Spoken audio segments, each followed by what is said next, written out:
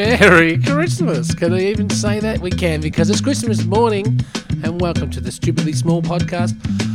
Oh, look what Santa's brought me in his sack. Hello, Lauren Clark. Hello, Stuart Farrell. Merry Christmas, you lovely Christmas to thing. you. What are we even doing this on Christmas morning for? Because we thought it was a good idea at the time. At the time, there's a lot of things that seem like a good idea at the time, aren't there? That's true. But I'll tell you one thing. Yes. Christmas, whoever came up with Christmas, Yeah. probably thought it was a good idea at the time too. But it's a real headache of a day, isn't it? I mean, let's not sugarcoat this one. Okay, we're going in. This is reality Christmas. Oh dear. Okay. Yeah. It's the time where you mix with people that you're probably related to. Careful, Stu. That you're probably related to, but you have different opinions on various matters. Yeah. It's a day where you can't criticise cooking. It's a day where everyone's food has to be just amazing. Like every bit of social media has got a photo of someone's pork or turkey. Go, oh, it's just amazing. Oh, we're in a food coma. But have you ever had a Christmas where the food was crap? No, I don't think I have. Never once. No. I reckon I've had Christmases that you wouldn't enjoy because they didn't have meat. Oh, wow. How do you do a veggie Christmas? Really? This is the first time that's occurred to you? Well, I mean, I've not come across a whole tribe of vegetarians. There's usually one or two scattered through the normal people, but you've actually you've had a whole meat-free Christmas. With I have a meat-free Christmas nearly every year. Wow. Yeah. So there's no ham? No. See, here's the idea with meat-free. It's got no meat in it. You know, I was on holiday in the US once and someone ordered the vegetarian breakfast. Yeah. And they said they weren't vegetarian, they just felt like they didn't want lashings of meat. Yeah. So can we have the vegetarian breakfast, but I wouldn't mind a side of bacon. They said Yeah. it comes with bacon. So that's my idea of vegetarian Christmas. When I was in Berlin once, I asked a guy for something vegetarian. I said, have you got anything vegetarian on the menu? He could not understand, and it wasn't a language thing. He was like, what do you mean? I could make you some of this, but I'd have to put some blah blah in it. And I'm like, no. Just Schwein. give me that without that. No, couldn't understand. So what do you do? Like, how does the consensus reach vegetarianism? Like, what has happened to a family that it makes everything a vegetable on this holiest of holy meat eating days? So basically, Just for the listeners at home tucking into a roast something, there was the biggest eye roll I've ever seen in the history of ocular commentary. I think ocular. It's got a rich and proud history, actually. It does, Yeah. particularly in this room. What was your question? What Do you happens want to a me family where they... Are you going to do they- that thing where you make me justify being a vegetarian? Not at all. Look, I'm married to a vegetarian. I know. Okay, look, I'm fully aware. I eat mainly, look, for the listeners out there, I'm going to come clean. I do eat mainly vegetarian. Okay, and maybe I Kind sometimes, of. and maybe I come, give you a hard time and I nudge. But when a whole family, or for every guest at a family function goes the whole hog, Yeah. goes full veg, Yeah. I wonder how, Goes the anti-hog.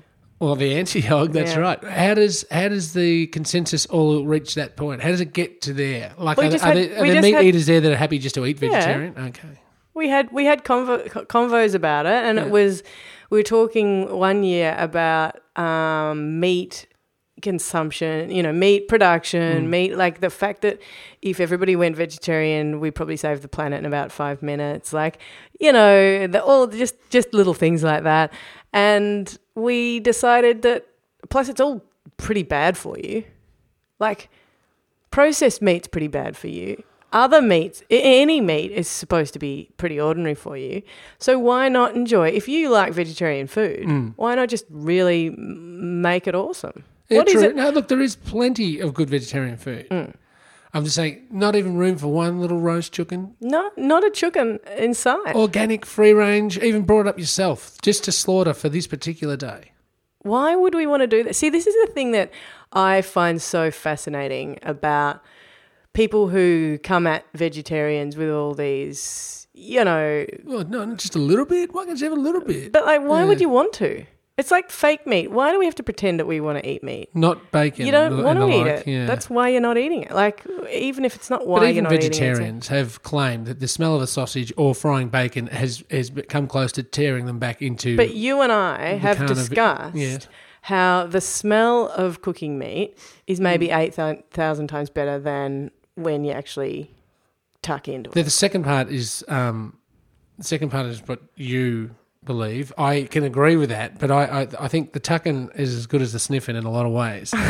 I will admit I was at a major hardware retailer on the weekend, just past, and can't possibly guess what it was. Yeah, I hadn't eaten. You didn't have a sausage, did you? I too. But I hadn't eaten, and I was like the day before, and I was starving. You hadn't eaten a whole day before. I ate a breakfast I'd had with you. That was it, and so I was a bit peckish, and so the Girl Guides, the Heidelberg Girl Guides, were cooking up a storm behind. It's a fundraiser, so I bought 2 of their best, no onions, bit of sauce, please, and that was a classic case of they really smelt a lot better than they tasted because they weren't cooked properly. People are going out too hard and not cooking the sausage slowly, which makes the inside of the sausage mushy. So if you don't get the snap of a well-cooked sausage, so it's got to be browned on the outside. How did we get from vegetarianism to how to make the perfect sausage? Well, it is Christmas Day. There's going to be barbecues fired up all over Melbourne, okay? And there's going to be arguments, and it's one thing you never address to the person holding the tongs is how to cook their snags. And the other thing you should never... This is a bit of a free advice Christmas Day. Oh, thank goodness. Yeah. Politics. Leave it at your own front door. Really? Well, I have had some belters of conversations about politics on Christmas Day. I'm not sure about your tribe, but mine... differ more widely. Well, we have a very wide... Right. As John Howard once said about the Liberal Party, we have a very broad church in our place. Yeah. In fact, it's the Church of Satan when it comes to politics, and it's... Much like the Liberal Party. Pretty much. And so we tend to just veer away because it's never in-depth discussion.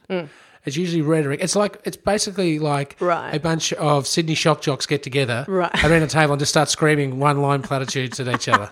We're not really. They're not going to be filming this for any sort of ABC special. Yeah. Okay. So you do get a good conversation with politics? Yeah, and I reckon that because you said at the kickoff that this is a day which can be stressful and all that stuff. I think the stressful part can be the whole, like, who's cooking what, who has to be here when, and who's driving. You know that a lot of people spend most of Christmas Day driving across the freaking country to get from one family thing to the next family thing. And a couple of years ago, the 2 parts of my family both said, "Oh, you know what? It's cool. Don't worry about it. Don't even worry. Let's be sensible." Yeah. And which is great, but that meant that we had to make decisions. But why don't you join? Why don't both tribes meet? Yeah, because it's logistically too difficult. Okay. Yeah. I thought it was true. A lot of nasty bone there, but no biting. Really? Well, I thought you were going to give me like a tidbit. Stacks on between. They don't really get along. Well, I wanted to hear the gossip, but no. So it's not that. What have we? No, we have. We don't, there's nothing like that. Although I did learn a couple of years ago, and I've never forgotten it, that the Christmas cracker. Yes.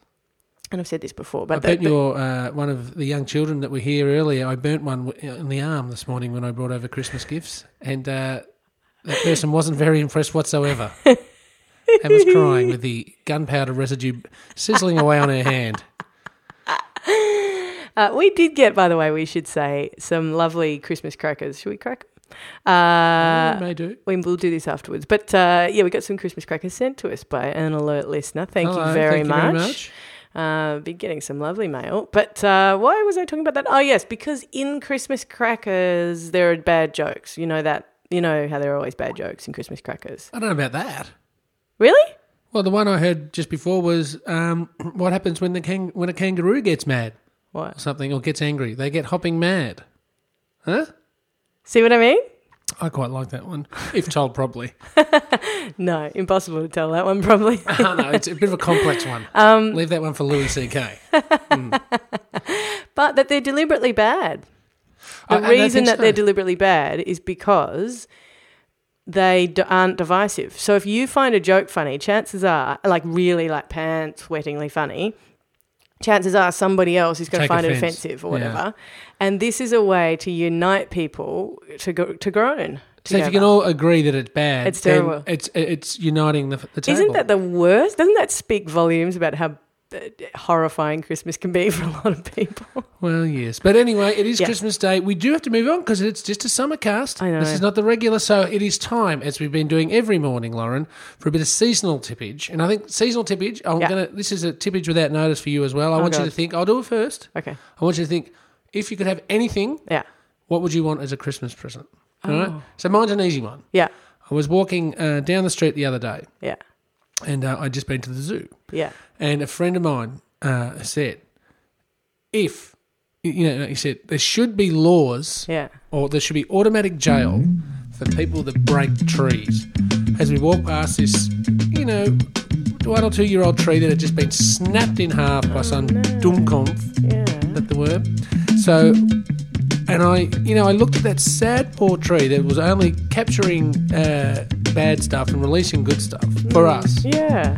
And thought, you know what? I agree. So if you're listening out there, Tony Abbott, this Christmas morning, automatic jail for tree breakers. That would be my Christmas present. What about you, Lauren? You're terrible for setting me up like this. How so? First thing I thought was a gift voucher. Well, I'm a bit more sort of Community minded. Yeah, Yeah. that's You how- really that's how are. I You're a roll. giver.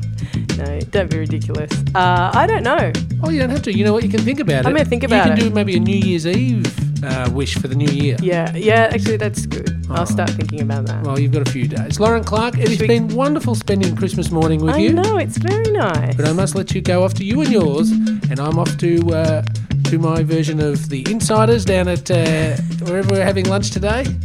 Until tomorrow for Boxing Day, and I look forward to seeing that swollen belly. It's no footy shorts. No heavy petting. That's right, and no bombing. Correct.